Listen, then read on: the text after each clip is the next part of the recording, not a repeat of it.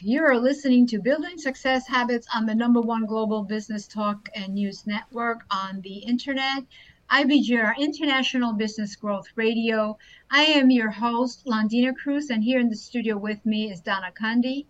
This is episode number 16, and this episode is the ego, the container for the soul. Ah, that sounds so soothing. I love that. It does. Yes, in our series, Building Success Habit, right here with you at ibgr.network. And going right into our quote, and this is by Joseph Campbell, and we picked up most of the quotes, well, a lot of the quotes that Joseph Campbell made, because it was just so appropriate for the journey that we're on. And he says, your ego is your embodiment and yourself is your potentiality. And that's what you listen to when you listen for the voice of inspiration and the voice of what am I here for? Have I been hearing that one lately? What can I possibly make of myself? Anybody heard that voice before?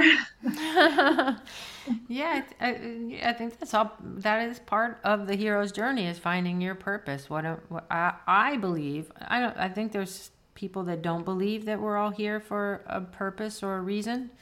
I believe that there is that purpose and reason. I believe everybody's here for a purpose and a reason. Some of us don't know what that is, and that's the question. Yeah, well, I think it all has to do with where we are on the board game of the hero's journey. Which part of it are we on in that journey? And that tells us, where we are with enlightenment, with that. And we just have to keep spiraling through. So, although the ego has been thought to be the enemy of the soul, and we're not talking religious soul here. This is psychological terms. Carl Jung did a lot of this with the ego, the soul. The ego has been thought to be the enemy of the soul. It actually helps us create and maintain our boundaries. Properly developed, the ego grows, but then empties itself in order to become the container for the soul. Without a well-built container, there can be no real psychological or spiritual development because there is no safe place to put it. So the ego experiences, usually in childhood or early adulthood, but to some stage in our life, the ego experiences a trial, a pain, and it will build a protective shell. And if the protective shell, the hard shell, never gets addressed in a way to make peace, it won't, when it's talking about emptying itself, it won't let go of all those past hurts. It won't let go of all those things that it's protecting itself from. And so it never allows our fullness, our whole soul, to be realized. Because we have to empty those past hurts. We want to be mindful to not let them happen again. But when we learn the lesson, the idea is that you'll be able to discern. If you were listening to the last episode, you can discern who is a mentor, someone that will be helping you on your journey, or who's gonna distract you, who's gonna take you off your journey. Right? It's usually not usually. Sometimes it's not having good discernment that can cause more of the ego hurts. And so really it's this image of the ego being like a bucket, so to speak, and it's filled with past hurts and pains. And we need to empty the bucket in order to make room for our higher self, so that it can be that bucket of the soul, the container of the soul, who is your authentic self, who is you've mentioned it before, Londina, how babies come into the world. And you want to talk about that a little bit? Well, yeah, babies we come into the world innocent. We come in as an explorer. We're completely loved. There is nothing else, that needs to be added to us. We're come perfect. And as we're growing up, you know, we have our parents who love us dearly, and they start putting their beliefs onto us. We start to become scared. We start to stop dreaming. We stop Mm-hmm. asking questions. We stop, you know, we're more careful now because, you know, something bad's going to happen. And they didn't do those things to hurt us. They did it because that is what they learned. To try to protect us, which built that ego coding. Exactly. Yeah. And but if we return to how we were just born, which I think this journey is Return to putting an innocence. emphasis, Mm-hmm. yeah, which is innocent, that everything else in life will flow the way Yeah. it needs to be Yeah. flow. So, Because now we resist. We resist everything. We're afraid. We're afraid to succeed. We're afraid to fail, you know? We're afraid to love and we're afraid not to love. yeah. So we're also undecisive and we're also, you know, in that disease, so to speak, Yeah. Dis-ease. That's uneasy. good. Yeah. Why has so much negative been said about the ego? Why is it often linked with egotism? You know, this egotistical. Why have so many wise people argued that we have to renounce the ego to find our true selves or to find spiritual enlightenment?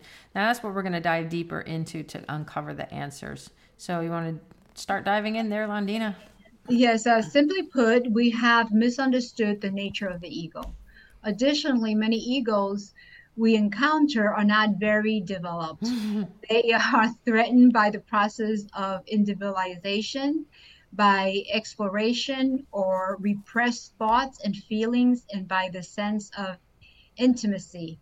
The private ego is Primitive. also, I'm I'm sorry. sorry. The primitive ego. Oh, the primitive. Thank you very much. Sorry. Egos is also egotistical. Yeah, to all Caveman the ego, primitive ego. Yeah. primitive, that's primitive would be undeveloped. 100%. So how do you know if this is you? Well, if you have a hard time, if you don't want to go back there, you're doing a great um, exploration into repressed thoughts and feelings right now, Londina. I'm so proud of you for going through all of that. But you know, if those people who don't even want to go there, it's can be looked at as egotistical. It's all part of it. Yeah, you have to be willing to peel it back.